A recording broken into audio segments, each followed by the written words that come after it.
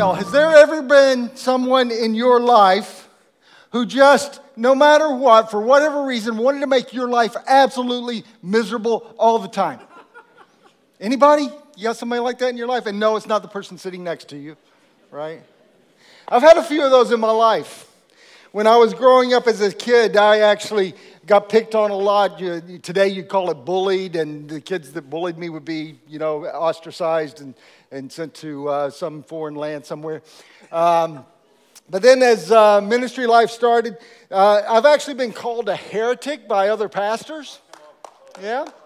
They didn't ask me that in my interview for this job, by the way, whether that had happened or not. And by the way, in case you're getting really concerned right now, it was because we had drums in my church back then, okay? And then I've actually been told by some people that they actually hate me in life. Anybody can relate to those things? When we first came to Australia, we came in 2001 to Australia, and it was just before the 9/11 attacks on the World Trade Centers. In America. And after that, in the years following that, both of my sons experienced abuse at school because of their nationality. One of them suffered physical abuse because of it, and the other son actually had a friend who turned against him and said he couldn't wait until he was 18 to go join the army of his nationality so that he could go kill Americans. Yeah. Living together. We've talked a lot about friends. We've talked about family. We've talked about being made for community. But today we're going to wrestle with the idea of actually living together with, getting on with our enemies.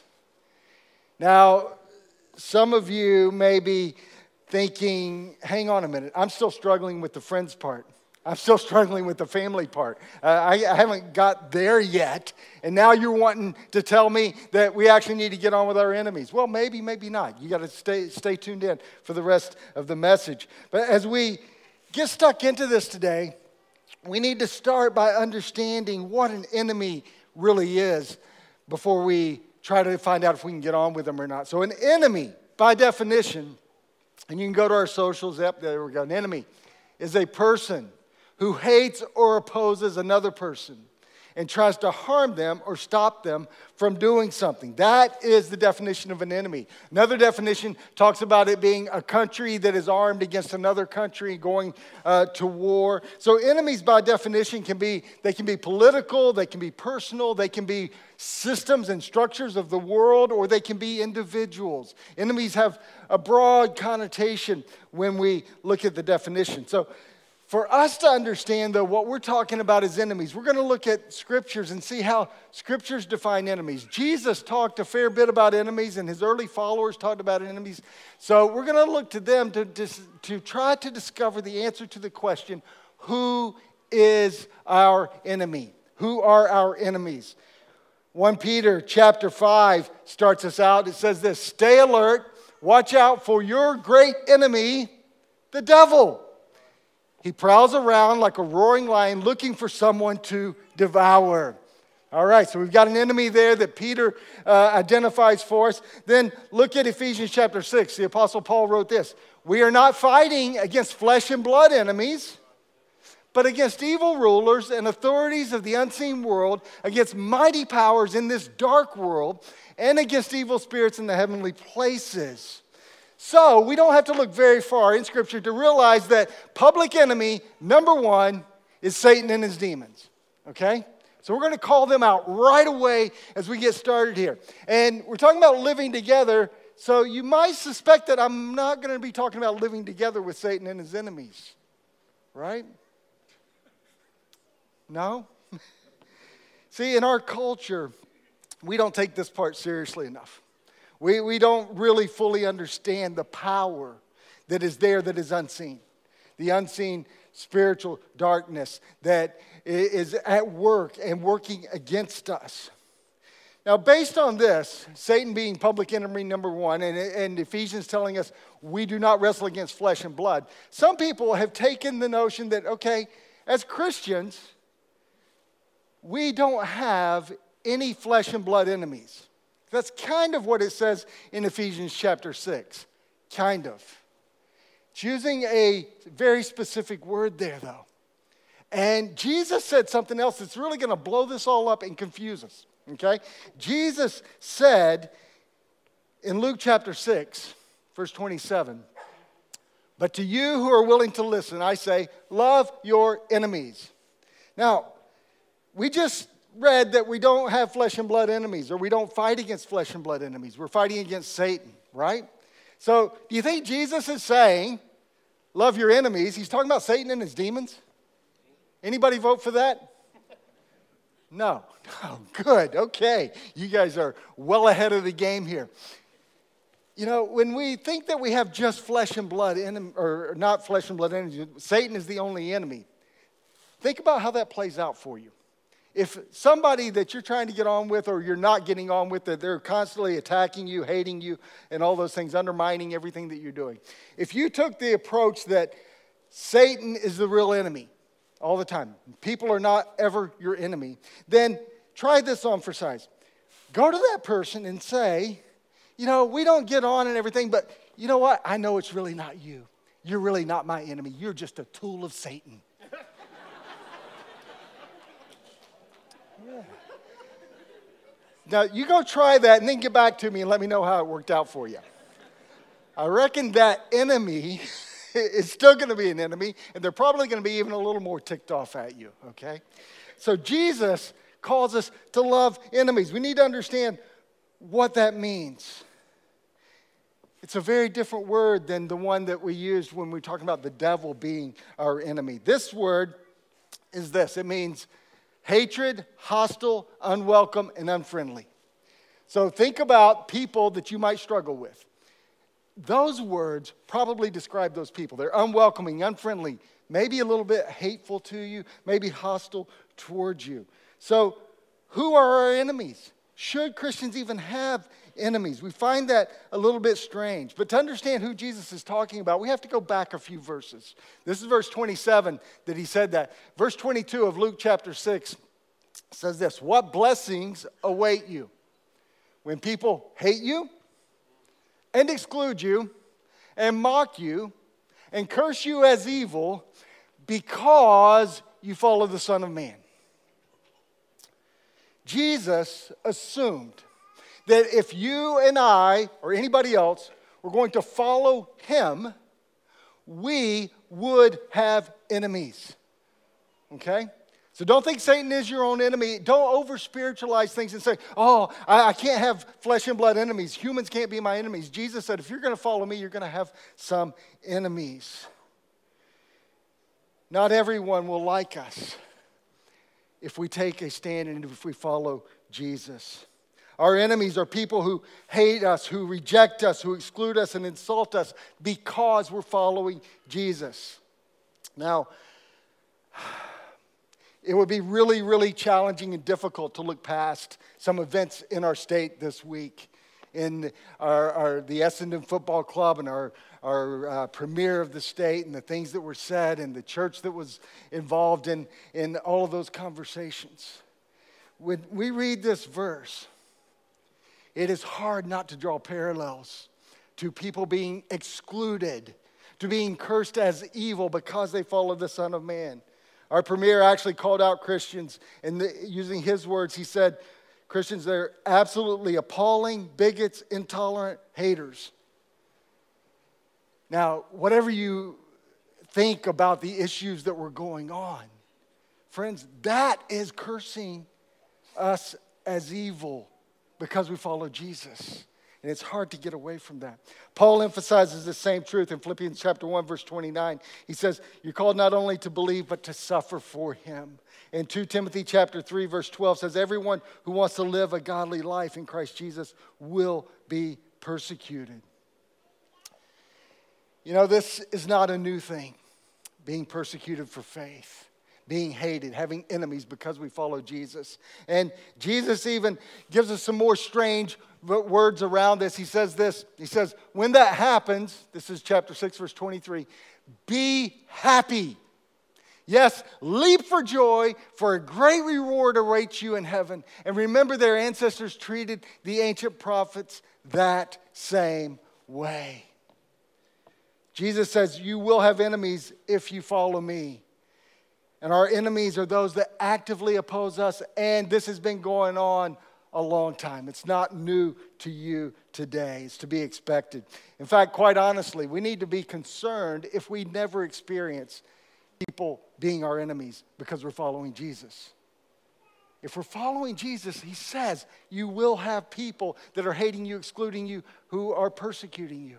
That's part of the package. Did anybody tell you that when you first signed up to follow Jesus? No, they told you about his love and his grace and his goodness and all of that, and rightfully so. But part of following Jesus means suffering. Now, before you get on a high horse and say, all right, we're supposed to have enemies. It says we will have enemies if we follow Jesus. It does not mean we should go looking to make enemies. Sometimes Christians go out there and they make enemies not because they're following Jesus, but because they're being jerks.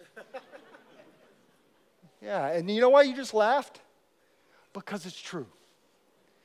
You know, we need to be gracious and loving and kind as believers, as followers of Jesus. That's what he calls us to do.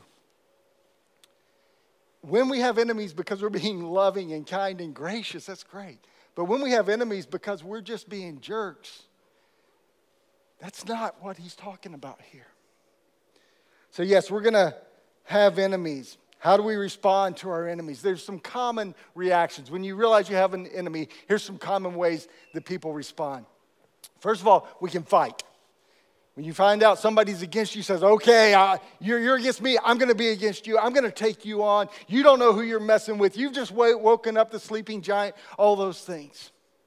Fight. Peter did this in the Garden of Eden when Jesus was arrested. He took out his sword and he chopped the soldier's ear off. And Jesus said, put away your sword. He healed the man's ear. Peter was ready to fight. Another response that's very common is flight. We're going to say, okay, I'm not going to fight. I'm just going to run. I'm going to avoid this. I'm going to get away from this because I'm afraid. Now, sometimes that actually might be a correct response. Even Jesus fled sometimes. He went away from his enemies. And then another reaction that we have when we're afraid is freezing. We become immobilized. We become paralyzed. And we do nothing because we have an enemy. And see, all of these are motivated by one thing: fear. Now, each of those responses could be correct in certain situations. But we need to understand that when they're motivated by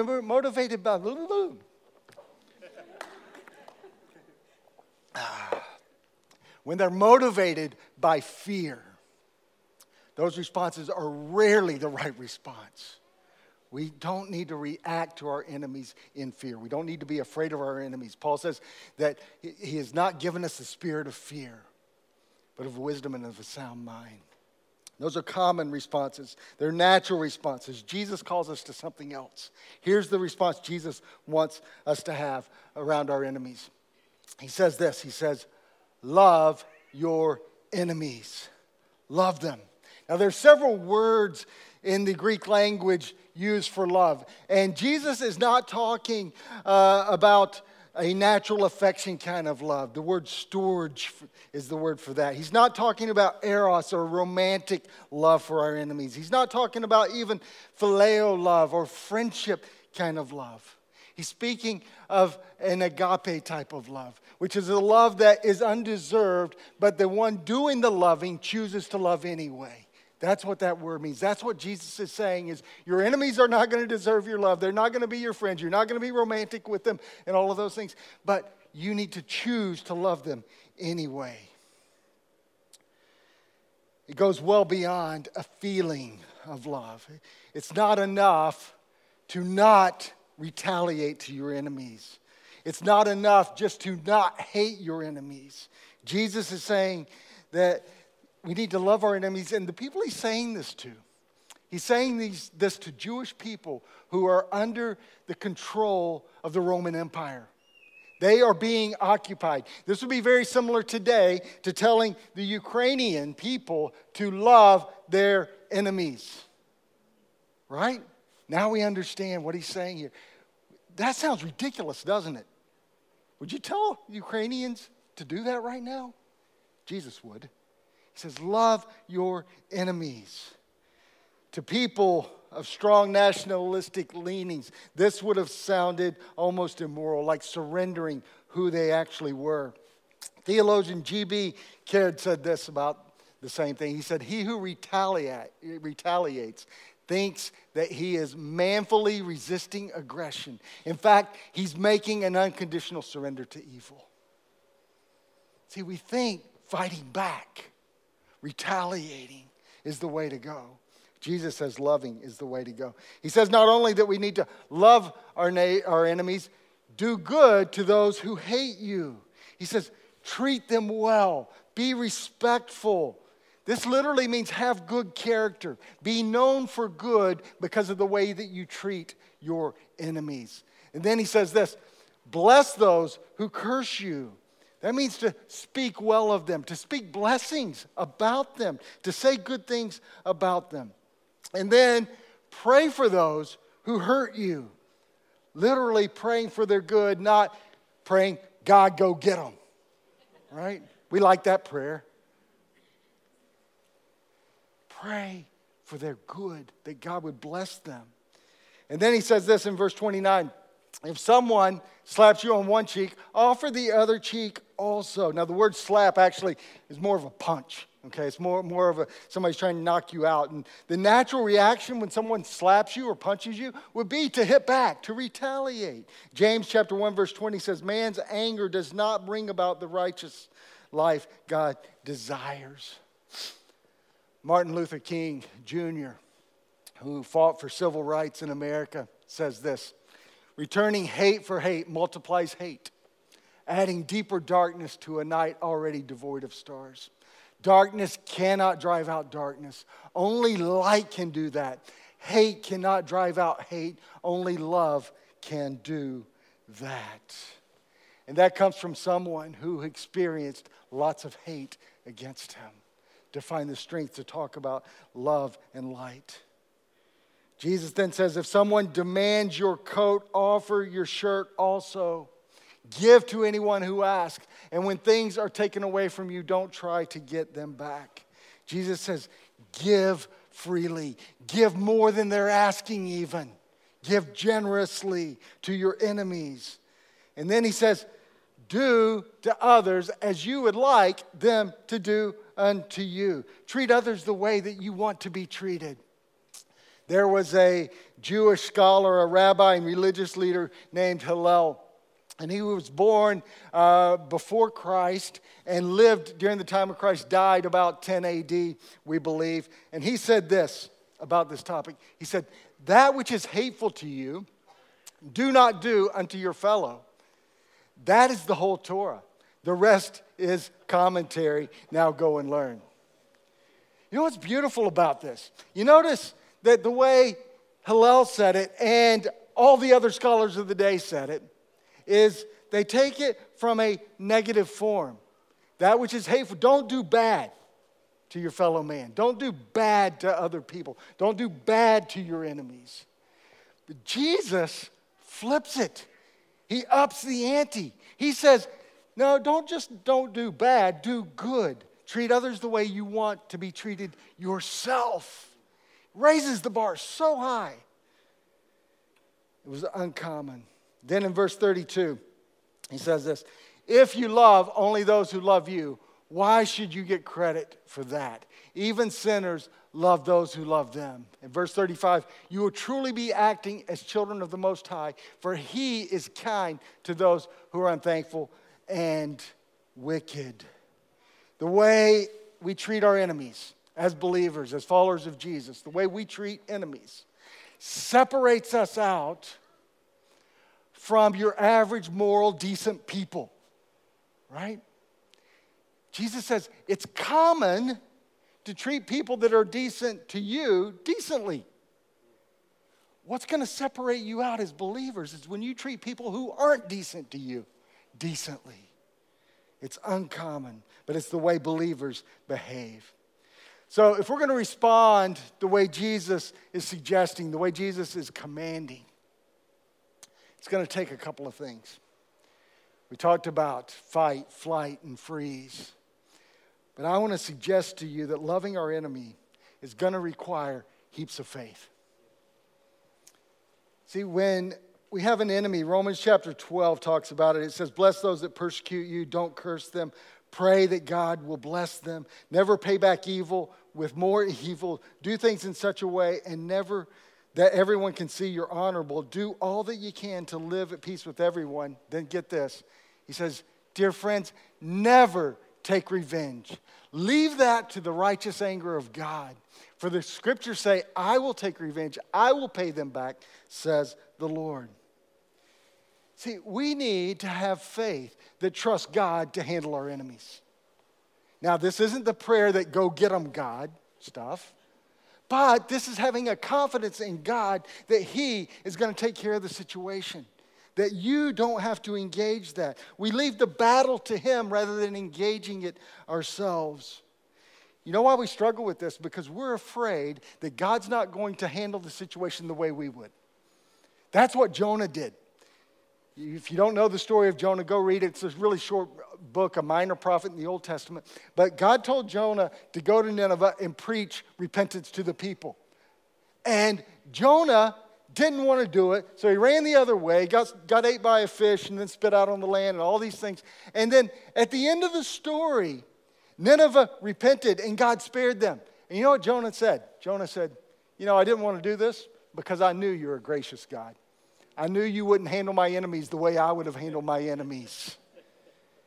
That's why we struggle to love our enemies, to do good to those that hate us, and so on and so on. We need to have faith. Psalm chapter 56 says, oh God, have mercy on me, for people are hounding me. My foes attack me all day long. I am constantly hounded by those who slander me, and many are boldly attacking me. Then it says this, but when I am afraid, I will put my trust in you. I praise God for what He has promised. I trust in God, so why should I be afraid? What can mere mortals do to me? Friends, loving your enemies requires faith. Trust God for it. Now, you might look at that and say, okay, I can do that. I can have faith in God. I can trust God. It's still going to be hard to love my enemy, though, because enemies cause me great pain. Enemies hate me. Enemies hurt me. They treat us horribly, and they don't deserve to be treated decently by us.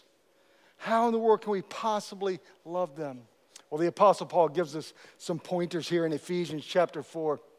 He says this, get rid of all bitterness, rage, anger, harsh words, and slander, as well as all types of evil behavior. Instead, be kind to each other, tenderhearted, forgiving one another, just as God through Christ has forgiven you. Not only will loving your enemy require heaps of faith, loving your enemy is going to require heaps of forgiveness. We're going to have to forgive those hurts. We're going to have to forgive the haters for hating on us. We got to set aside the natural responses of bitterness and rage and anger and those harsh words and be tenderhearted and forgiving. How? Just like Christ was. Romans chapter 5 verse 10 says, for if while we were God's enemies, that's every one of us, we were God's enemies, we were reconciled to Him through the death of His Son, how much more, having been reconciled, shall we be saved through His life? See, we were enemies of God. Not doing the right thing, even actively opposing Him, just like our enemies do us. Not deserving His love, not even wanting it. But into that space, He sent His Son, Jesus, to die for us. I don't get that. Do you get that? If you are actively opposing God, why would He send His Son to die for you? Because He wants to grant you forgiveness. And And that's the way he wants us to treat others, the same way he treated us. So when you look at your enemies and you think, there's no way I can love them, there's no way I can do good to them, there's no way I can treat them decently. Compare the way they treat you to your position with God. How did you treat God? How do you still treat God some days when we're not on our game, when he's not feeling that close? Friends, God forgave us way more than we will ever need to forgive someone else. He says, forgive your enemies the same way I have forgiven you. And then Jesus was the best example of this. In Luke chapter 23, verse 34, it says, Jesus said, Father, forgive them, for they do not know what they are doing. You know when Jesus said that? When he was hanging on a cross. When his body had been broken, his blood was being spilled out for their sins. He said, Father, forgive them. It's powerful, friends. You may have heard of a lady named Corrie ten Boom. Corrie ten Boom suffered great atrocities in a Jewish concentration camp. Some of her family members were killed there. But this is what Corrie ten Boom said. You never so touch the ocean of God's love as when you forgive and love your enemies. A Holocaust survivor said that. It's powerful, friends. When we think about our enemies, what people have done to us, it's probably not the same as that. It's probably not the same as what Jesus went through. So as we try to understand this and wrap this up, I want to encourage you today to, first of all, admit that you have enemies. Don't over-spiritualize it and think Satan's the only enemy. You actually do have enemies, and that's okay. It's how we treat them that matters. We need to determine how we're going to respond to them. How are you going to respond? Are you going to respond naturally and take the actions of fight, flight, or freeze? Or will you maybe respond supernaturally? Supernaturally in faith, trusting God to handle the situations, and forgiveness, granting forgiveness to those who have been opposing you and hurting you. Father, thank you so much for your love for us, for your forgiveness. Thank you for giving us the faith to even believe in you. And Lord, when we have people who oppose us, it's hard. It's hard for us to naturally respond to them out of love and to do good and bless them and pray for them. But Lord, help us to realize that to some people, we are also their enemies. And Lord, help us to treat those we view as enemies the same way we would want to be treated. And Lord, help us go further than that and treat them the way you've treated us, showing forgiveness. Father, thank you for meeting with us this morning. And Lord, now empower us as we go out from here to seek to treat our enemies the way you have called us to. In Jesus' name.